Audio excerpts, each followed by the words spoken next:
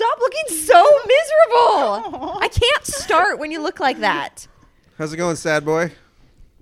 You were doing it on purpose that time. I mean, tell me you were. I was. Totally was.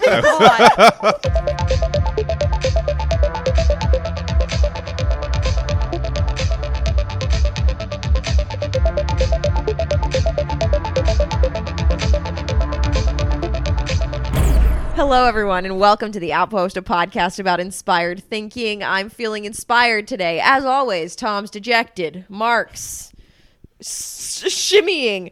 Krista, sitting in your shame? Yes. Yeah. Mark, how are you today? 0 to 10. 0 the worst, 10 the best. I'm choosing a solid 8. Okay. If you could be a color, what color would you be? I would be the color of enthusiasm. That's not that answering work? the question. No. Not at all. No, it wasn't. It was What like color? a Butterscotch. color. Okay. Perfect. It's also a Smooth. food. That's why you like it? Well, worked. It worked. It's better than the color of enthusiasm, which is not an answer. And It's it an was a answer. good name for a horse. Love on me in the comments, please. Enthusiasm could be the name of a horse. I was thinking butterscotch. Oh, butterscotch. I'm gonna gonna ride be my enthusiasm A today. heck of an episode. Krista, please save us. What's a community question? All right. What is a community question? And why is a community question? And where? Okay. Christina asks, in what ways... Christina. Very apt. Christina asks, in what ways do you sabotage our own creative potential? In what ways do we Actively sabotage happening. our own creative potential? Starts from the beginning, limiting beliefs, right? We've got these conflicting things happening inside us where we have these goals. When I say we, I think I'm talking about the royal we inside myself. I've got these goals, these big goals, but there are conflicting things inside me because even though I want those things, there are parts of me that thinks I don't deserve those things or that I'm not good enough for those things or I'm not smart enough for those things. So that, I think, at least for me, is where the core of that self-sabotage comes from, is these conflicting beliefs that I am and sometimes am not aware that I even have that keep me from thinking I even deserve to reach my creative potential. Yeah, I would say that royal we applies to me too. Okay, good. In what ways do you sabotage your creative potential? I think sort of in the modern environment, it's easy to fritter away our creativity on worthless frittery things. So like, I think engaging with other people, like expressing our creativity in like little micromanaging of our consumption of other people's creativity.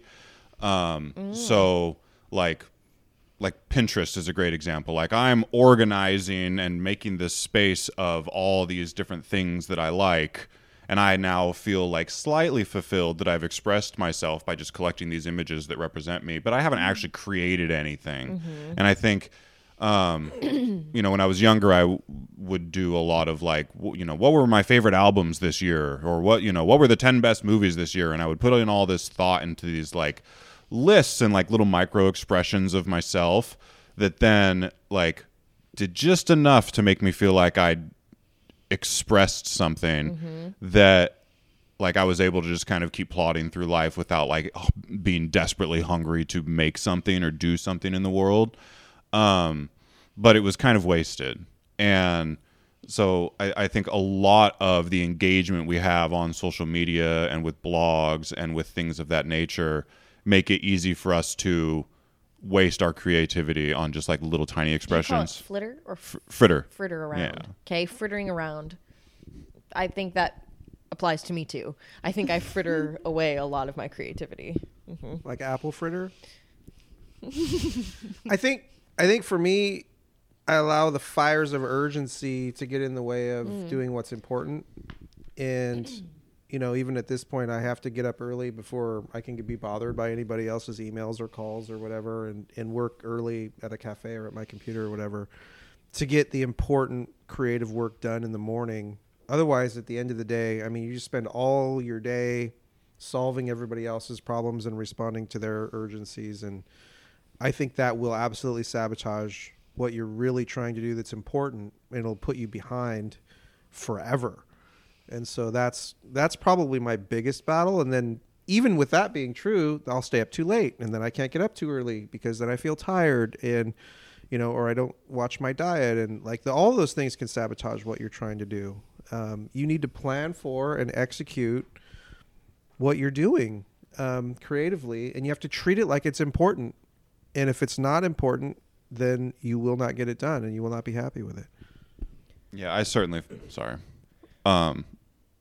I don't need to re-say what he just said. What do you got? I view Krista as somebody who maybe doesn't sabotage herself. Am I wrong? Really? Yeah. Am I wrong? It's my constant pursuit. Really? Sabotage, My Constant Pursuit by Krista. No, I feel like I very much relate to what you're saying. I think that for myself, I have like a kind of a great sense of responsibility towards others, towards, all these other people's external things that I feel like I should, or that this is more important.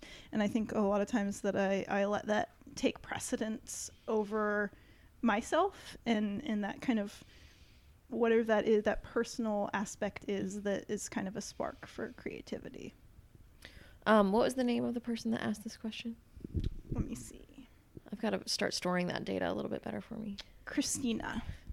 So I wonder if, Christina asking this question is kind of viewing herself as somebody who is sabotaging her own creativity sometimes. And one of the things that I think helps me the most, my counselor, every time I'm kind of complaining about this kind of activity in myself, she's like, well, maybe we don't have to be so hard on ourselves. So even when we do sabotage our own creativity, it's usually, we're not doing it on purpose to be bad to ourselves. We're not trying to hurt ourselves or punish ourselves. It's just coming from a place of habit, a place from, it's an accident, it's a habit, And so sometimes being easy on ourselves about even the bad behaviors that we have are the way that we can soften enough to move ourselves out of those behaviors. When we come down on ourselves hard about the behaviors that are not as great for our goals, it makes it even harder to move through them. So making sure that we stay soft with ourselves, even with some of the things that we do that we don't like that we do. It's a constant improvement cycle. Yeah. But with a kind improvement coordinator in your own head. And I think a lot of times we don't realize like what a profound pursuit creativity is, and that there is danger and there is unknown there. And so those kind of self-protective things make sense. And I think that goes along with what you were saying about being gentle about ourselves. Exactly. Mm-hmm. What she said. Exactly. It was so profound. I was just dumbstruck there for a second. I'm just excited for Justin to edit. She says something, and then we both just sort of like stare. I was looking at your face, and I was trying to decide if you were going for another quote in one of the drawers of your mind, or. I mean, but you're why satisfied. try to compete with what she's doing? Mm-hmm.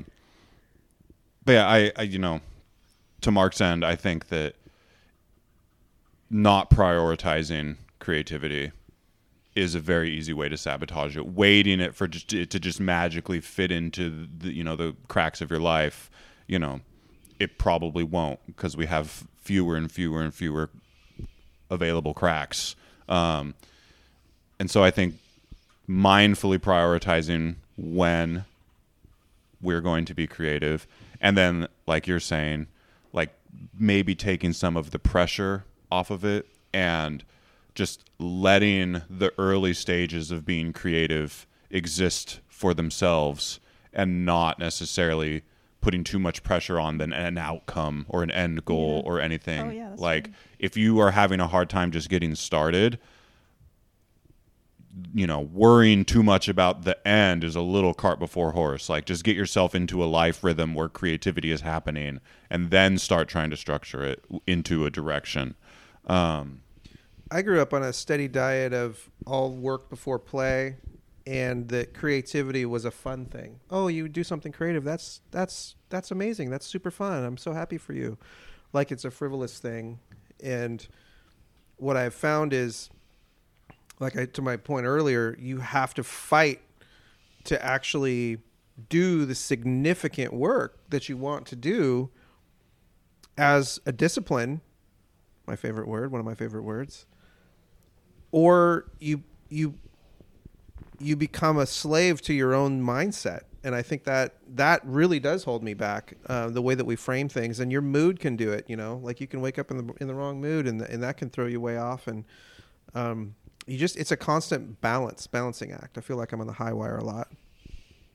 One thing I've been doing, this is not a direct answer to the question, but something I've been doing a lot lately that has been really helpful to like unsabotage myself is, I'll sit down in the morning, and this is my like hour-long window to work on strictly creative stuff. My computer is closed. I'm not plugged in any way.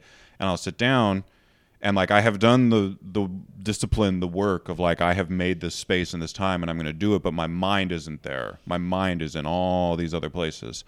And I have been doing this like 15-minute meditation thing. It's like a guided thing on an app or whatever, where someone talks to you over the music and stuff, and that has been so unbelievably productive for me. Like I will sit down and I will turn the thing on, and for the first 7 minutes I'm just like, this isn't working. I'm still all over the place. This person's talking into my ear in their soothing accent, but I'm still thinking about 40 other things that have to be handled, or I'm thinking about how I'm not doing a good job meditating. Mm-hmm. I'm not doing a good job letting things go so I can, be in my Zen space for creating. But then, when that 15 minutes is over, like I realize like, oh, the last like 2 minutes there, I really disconnected.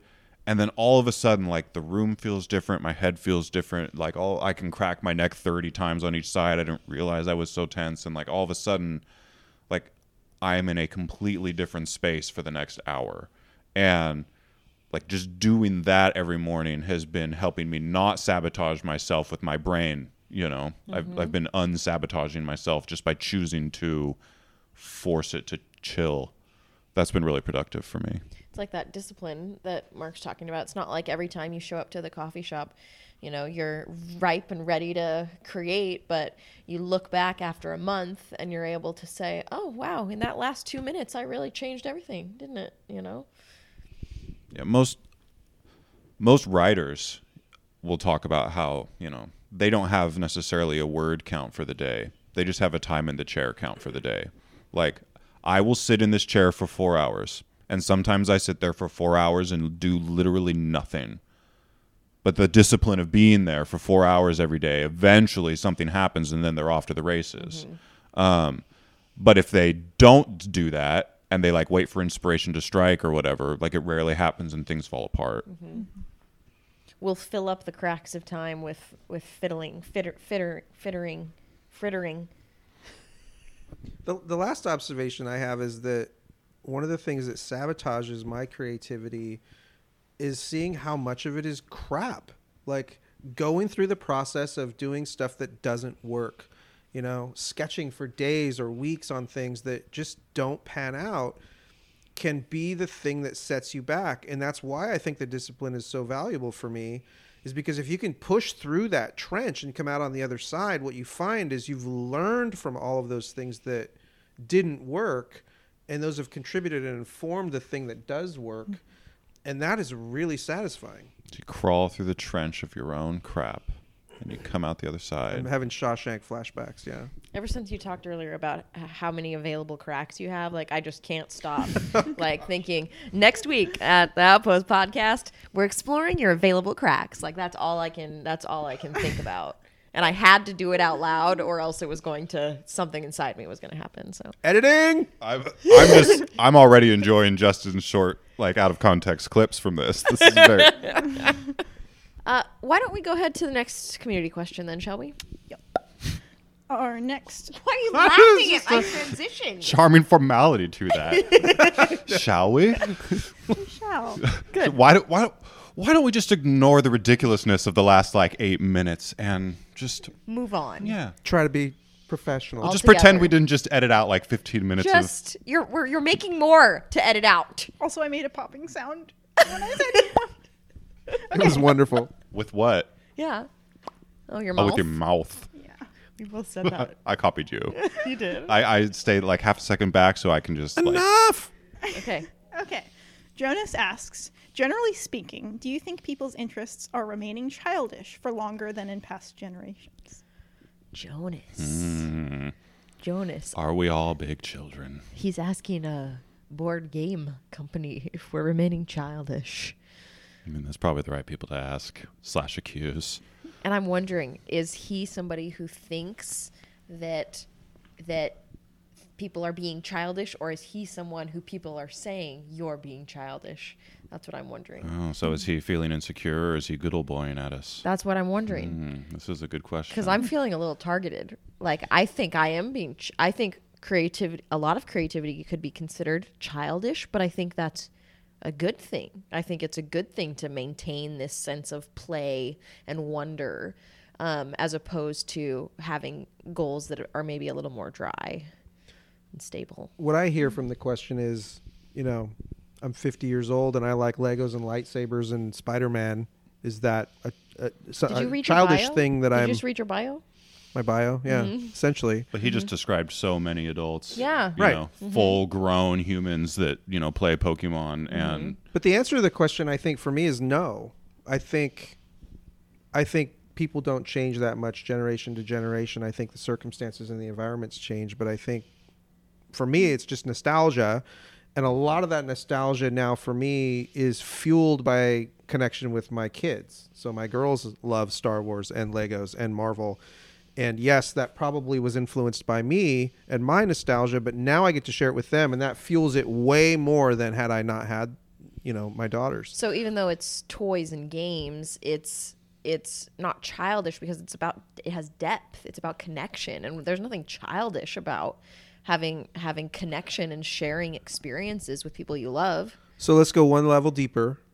And I think, if I can articulate this, there is something wonderful about being childlike and how open the world is and how open our minds are to what's possible and where the joy is, as opposed to the responsibilities of taxes and payroll and money and relationships and all these things that are hard.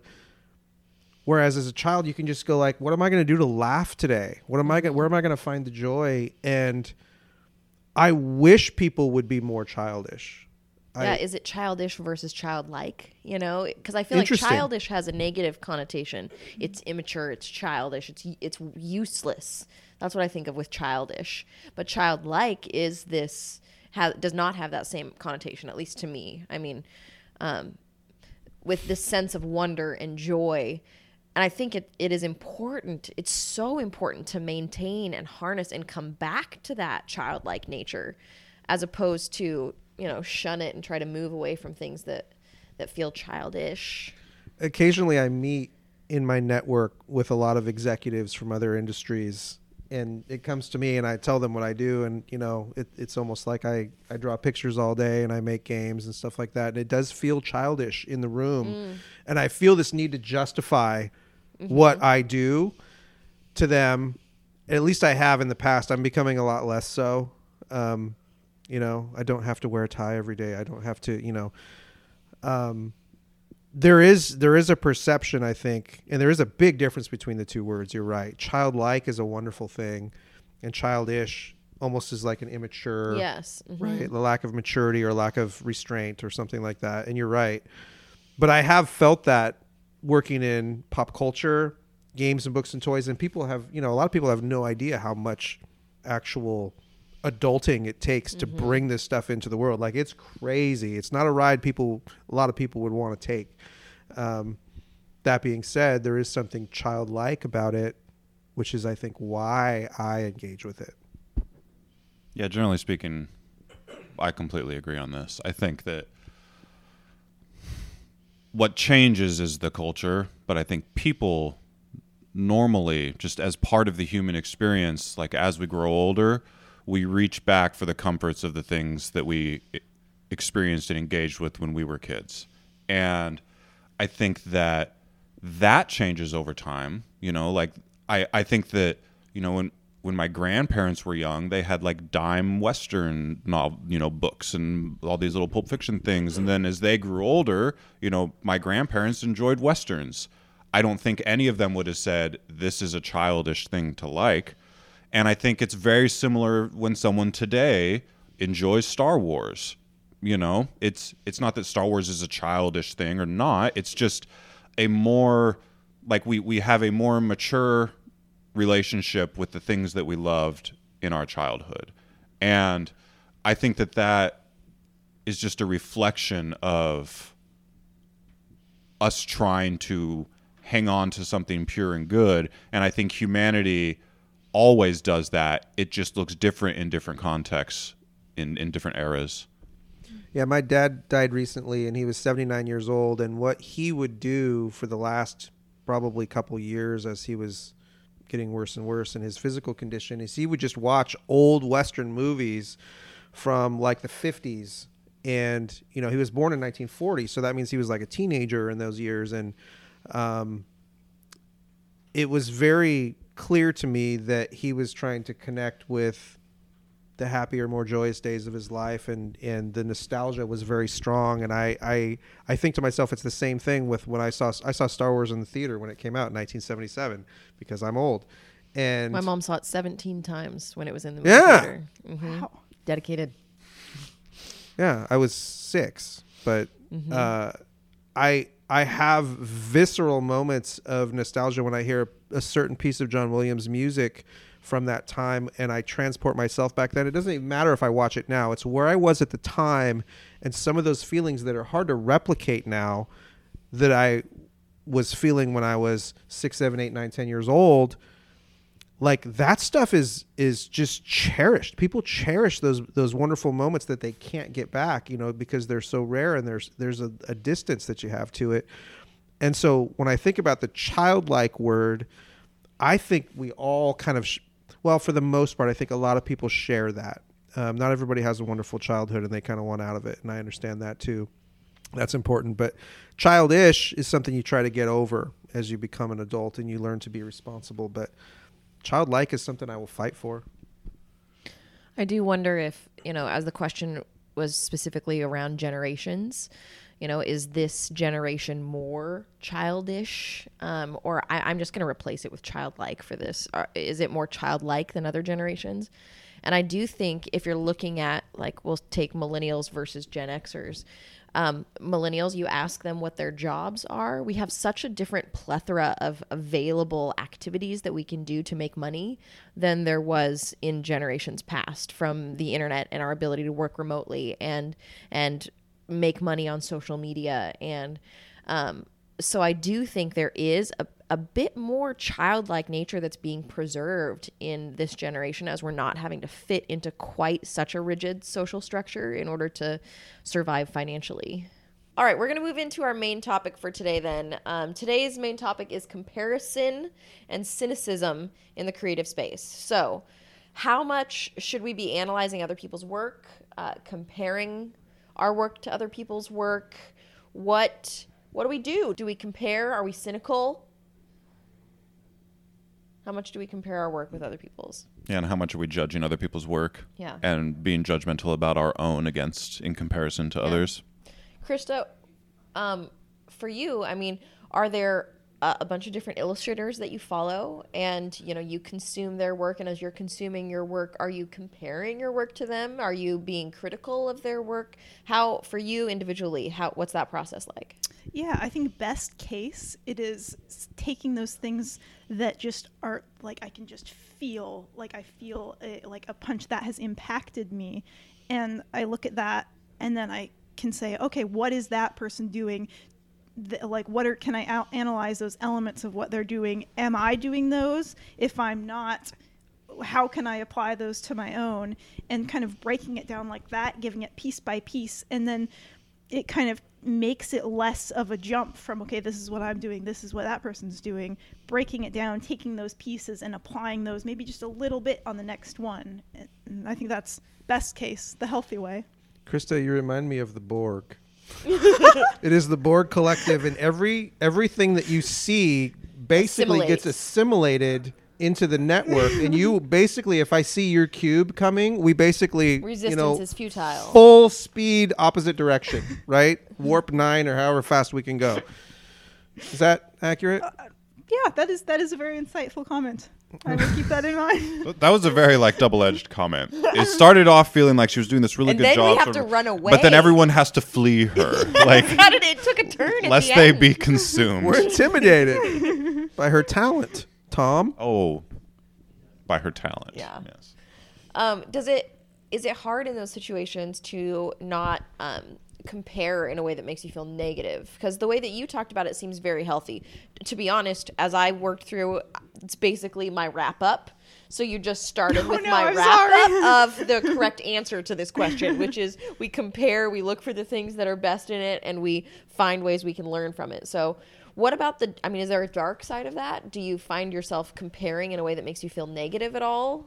Yeah, I think also concurrently, like, I'm looking for ways to kind of put myself down. So I will see somebody who, like, I think I ought to be at that level, and I will immediately use that as fodder to beat myself up. But that's kind of, that happens, and I accept that. And then I'm also doing something productive and beneficial that I know is what I want to do. Mm-hmm. So it just kind of balances out, I guess. Tom, when you're reading content from other people, do you find yourself falling into a similar comparative trap where you're looking for ways to tell yourself you're not good enough? Are you, as elevated as Krista, where you can pretty quickly move through that and just what you can learn from it?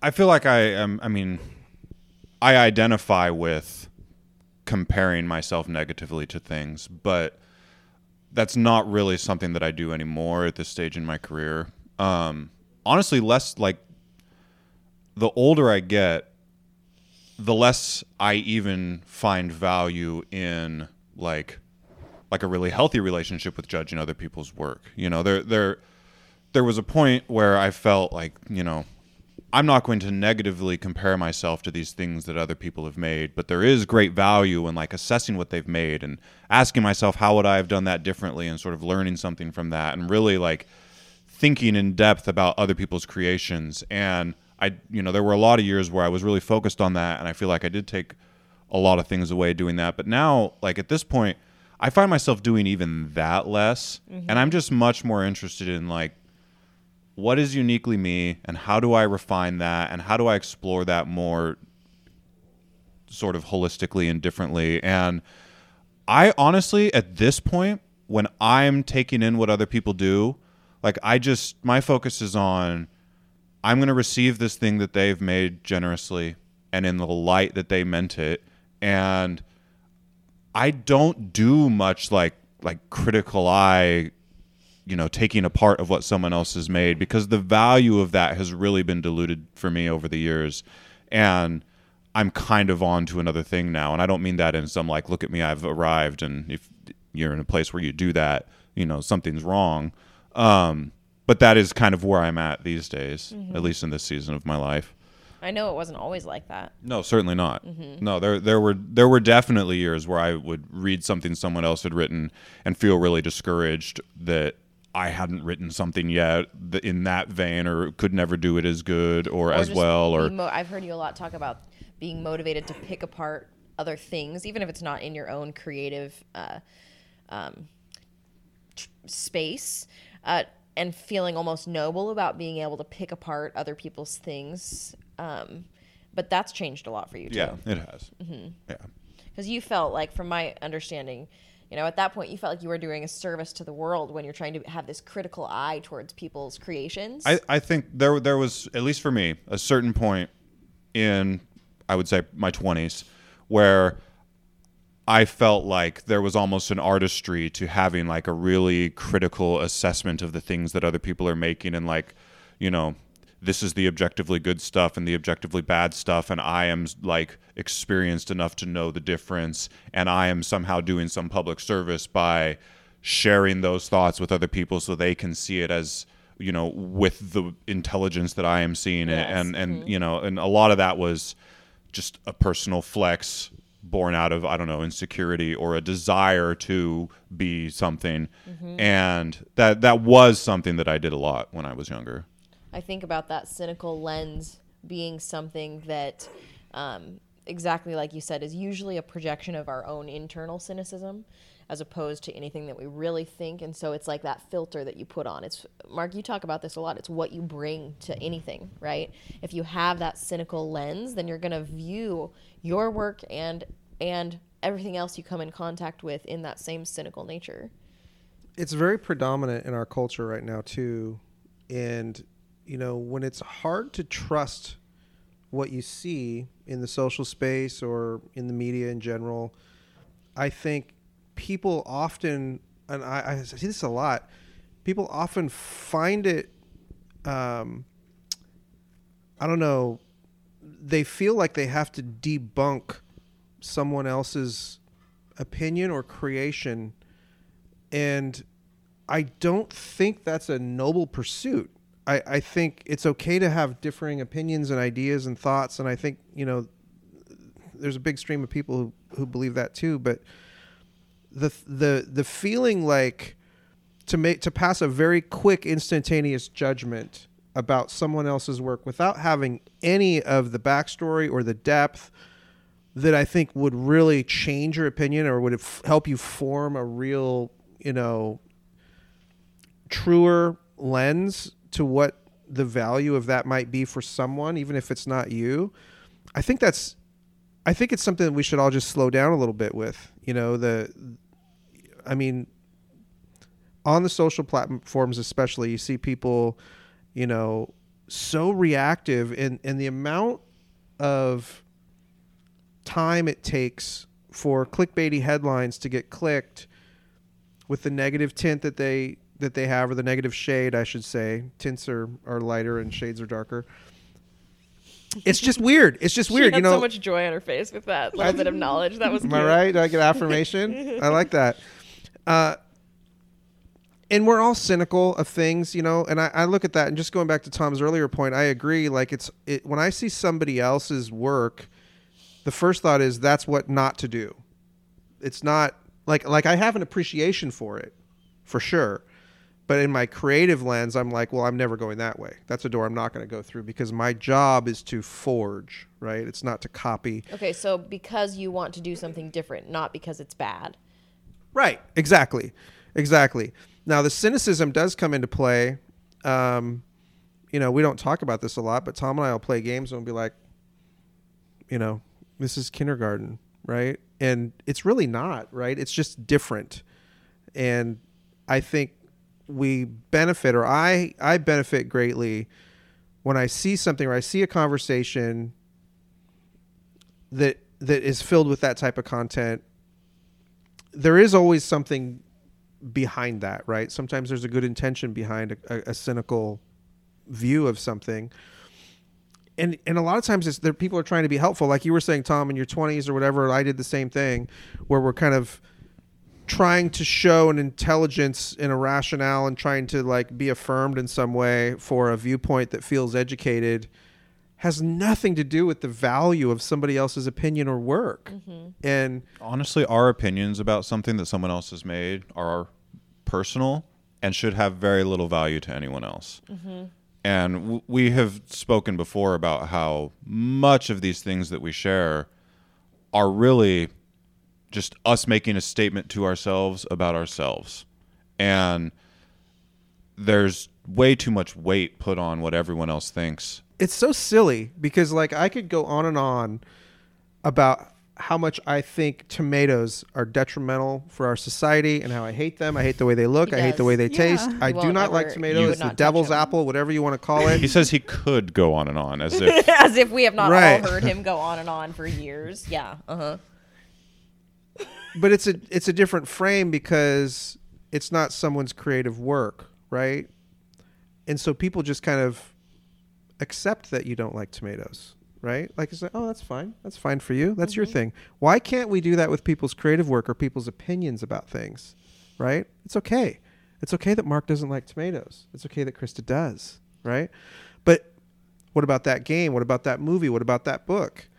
Oh, well, you know, if you had a little bit more background, you would see things the way that I see a lot of that. And it's just like, no. One thing I want to challenge all of us with is Okay, so it's important for us to not be critical and not do a whole lot of comparison in a way that makes us feel bad. However, I've seen us all celebrate when we make top 10 lists, you know? So does it go both ways? If we are celebrating when somebody is saying that we are good, it also gives the people who are saying we are bad power.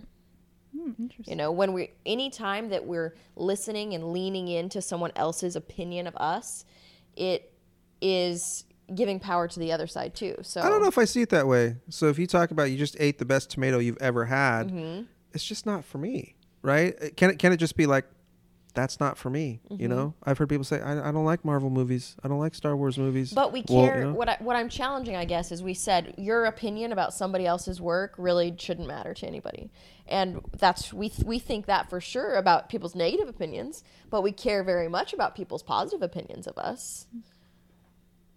I think we're spinning this conversation away from the question, Okay. which was, how does our relationship with other people's work correlate with our own relationship with our own work? Okay. And is there value in assessing other people's work in the context of feeding our own work? Which I think is a different question. I think what you're pointing out is very accurate as far as what we were talking about, but I feel like we're getting off All right. track a little. I'm just gonna cap that then, because I like what you're saying there about affirmation. The thing that I think that does is it affirms the human connection. Like something you've done resonates with someone else. I think that does have inherent value. If it doesn't resonate with you, just shut up and go away. Right? Go find the thing that does. There's nothing wrong with that. But back to your point. So I think as to the question, you know, is there a really healthy, positive relationship that can exist between assessing and absorbing other people's work and having that feed into our own creations? The first thing that comes to mind with that is when someone asks you for criticism, right? It's not necessarily cynicism, so they're different. But like, for example, if I take a mechanic in a game or something that I'm working on and I show it to Krista and Tom and I'd be like, hey, what do you guys think? And they're like, not feeling it, man. Here's why, and all these different things. That's helpful to me. That lets me see it through their lenses, right? Through their eyes. Having brought a game into the market and then having them play it and talk to their friends about how trash that game is not the same thing. Because number one, you weren't asked in to give constructive criticism to make something better. And I think that is a place where I think we probably need to be a lot more open to people's constructive criticism. Cynicism being different, right? I'm still struggling with that word cynicism. Is there a time when cynicism is helpful? Maybe is a better question. How about your own criticism, though? Like if you play someone else's game, you know, what role does that have in you making games? It's very personal. You're right. So like if I play a game, and I've done this a lot, I play a game and I'll be like, this is the last time I'm going to play this game, right? And it's not because other people don't love it. I've played award-winning games that I don't care for, right? I mean, it's just true. It's just not for me. I mean, that's just what it boils down to. It's just not what I enjoy. Okay, so our opinion on other people's things is a lot more about our own preferences than it necessarily is about our own creations even. Because we can create things that aren't, you know, that are meant for us, but are meant for specific groups of people. You do a lot of research into, you know, what is going to be good for this type of gamer and this type of gamer. And so your opinion on other people's creation has much more to do about your own preferences than it does about how you're going to necessarily create something in the future differently. Yeah, and taking it out of games, I do think that there are some instances where it's okay to warn other people about something that's out there, right? These people are predatory, or, you know, you should do your research when you're dealing with these folks, or this product is not good. You know, it's got a 1-star rating. Like those things are important too. So it's okay to be critical. And, you know, cynical to me still has a negative connotation. Like there's resistance to wanting to be cynical about anything. That says something about me. Being critical is something that I think can be used to help, but it needs to be framed properly. Is that how you guys see it? Yeah, I guess that kind of internal, like taking note of the internal thing that is fueling the external expression, like for example, in giving criticism to another person, is the criticism, is it something that feels like a gift, that feels like taking a chance on being honest with somebody to help them, and that has a different kind of internal feeling than criticism, which is like a walled off, I don't like that, and it's like a negative feeling, which I think we can then, kind of going back to what you were saying, analyze our own motivations for that. So I think the same act of criticism or comparison, based on what is behind it, can be something very different. Yeah, I'm still trying to I'm still wrestling with this question as more of a something that has nothing to do with anyone else. It's just your own internal thing. I read a book, is there value for me in not in any public way, just quietly in my head saying, well, this isn't working and this is working really well, and here's what I'm learning from that. And same with or is that an unhealthy thing, because then now I'm wrapped up in this person's thing instead of doing my own thing? And that I feel like is more the discussion that the question was trying to elicit. I find elicit, is that solicit? No, now I'm lost. Elicit. I've broken myself. I find value in that quiet comparison. Whenever I see, because since I work so much in social media, whenever I see a piece of content that's a really good piece of content that's gone viral, it's gotten a lot of exposure. Do you work in social media? Air quotes. Do you have annoyances about these things? But honestly, because I usually really feel an initial flame of jealousy, which is kind of what draws my attention, because it's like, this has something I want. I want content to pick up this much steam. And so there's this initial flame of jealousy that kind of draws me to research further. But I honestly feel like I pretty quickly move out of that jealousy phase into inspiration, especially when the piece of content has it's good, it's gone viral because it's good. That's what really makes me feel jealous, is when something is good and I can pick apart what made it good, and that inspires me to do better work. And I think sometimes they go viral and I can't determine what made it good, what made it go viral. And I think that's a fun exercise too, is because there is a little wash of cynicism and appreciation at the same time. And I think inherently we've all become very good judges of, for ourselves, the hammer of judgment on what everybody does and what we do. And the openness and the open-mindedness is kind of the elusive thing that I feel like I still chase, because I'm not the most patient person in the world, and I wish I was, because I think when we just slow down and breathe and look a little deeper and just think for an extra 5 seconds about something before we dismiss it, that is more valuable than anything. I think that the practice of doing that will shed a little bit more light on what we're seeing, and it'll help us apply it a little bit better to what we're doing. Because if I just got jealous and just moved on, then I would just only feel jealous. But when I got jealous and kind of went deeper, that's when it transforms from this negative to something that can actually be useful. Because there's something specific that I was thinking of this last week, and as I studied it and I was so jealous, I'm like, wow, look at the years of intentionality that went before this piece of content. It took intentionality, strategy, dedicated, ongoing discipline that turned into this one piece of content that went viral for a real reason. And so then I don't feel like it's just I haven't done something.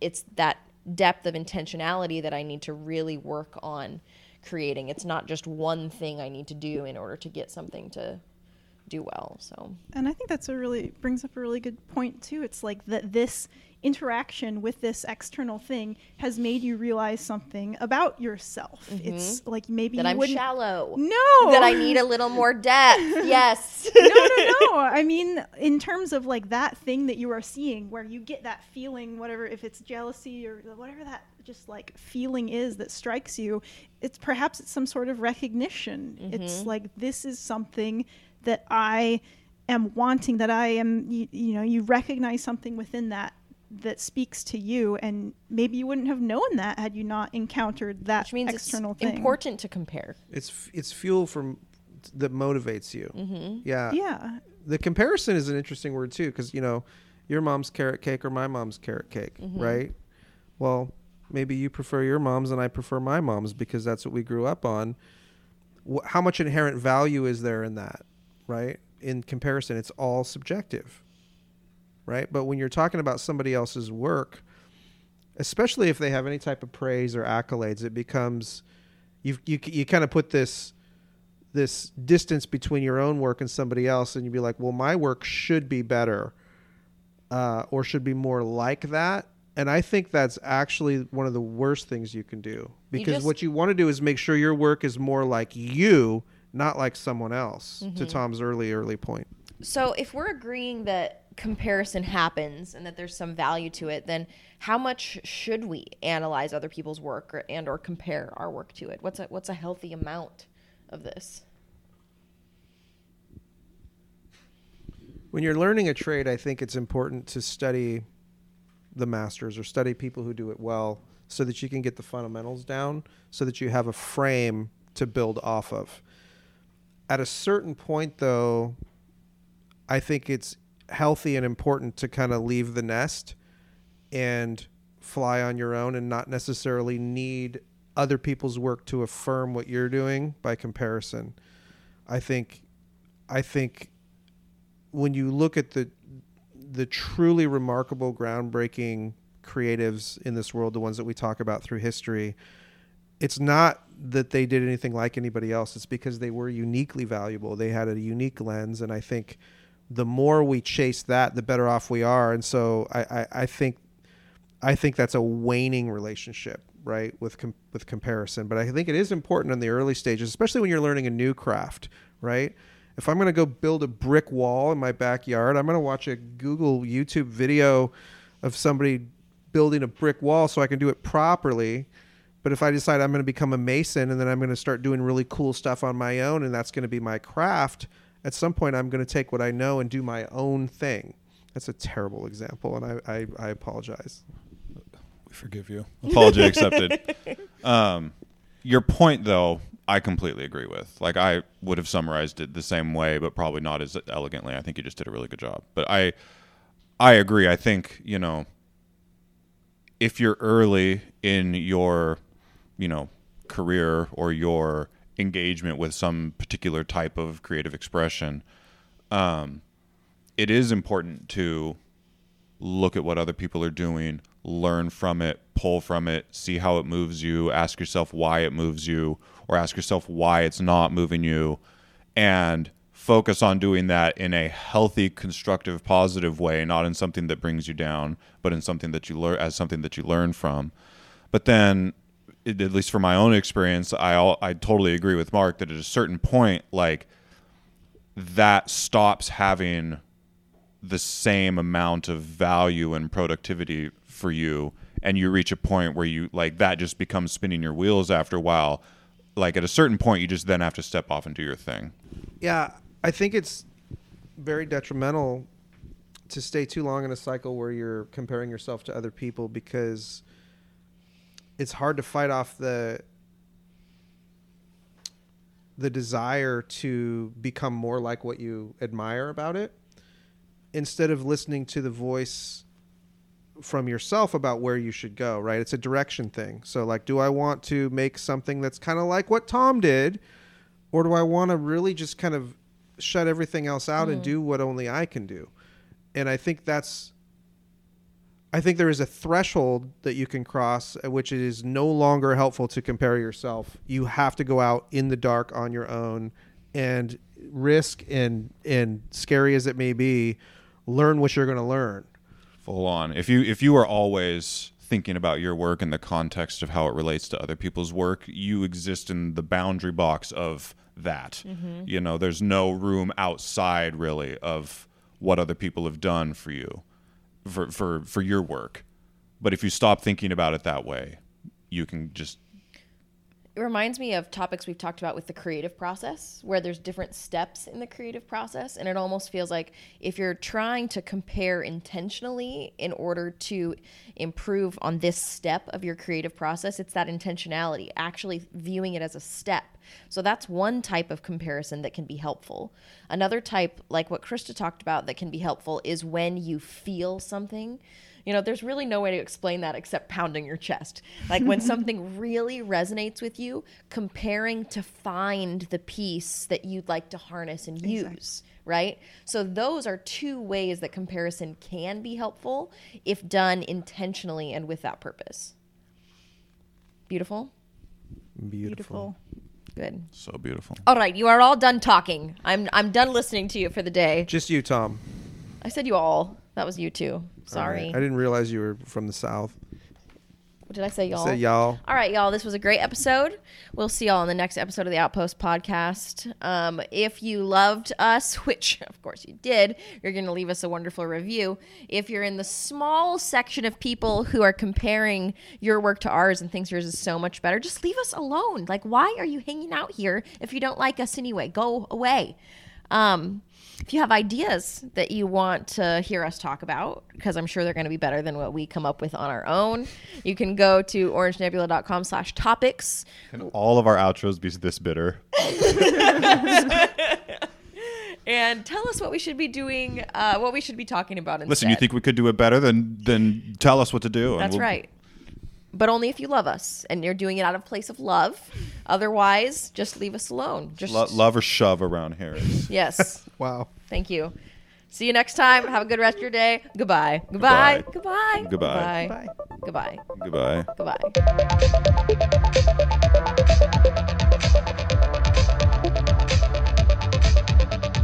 Mark, I'm doing it until you say it. Goodbye. Goodbye. Bye-bye. Goodbye. Goodbye.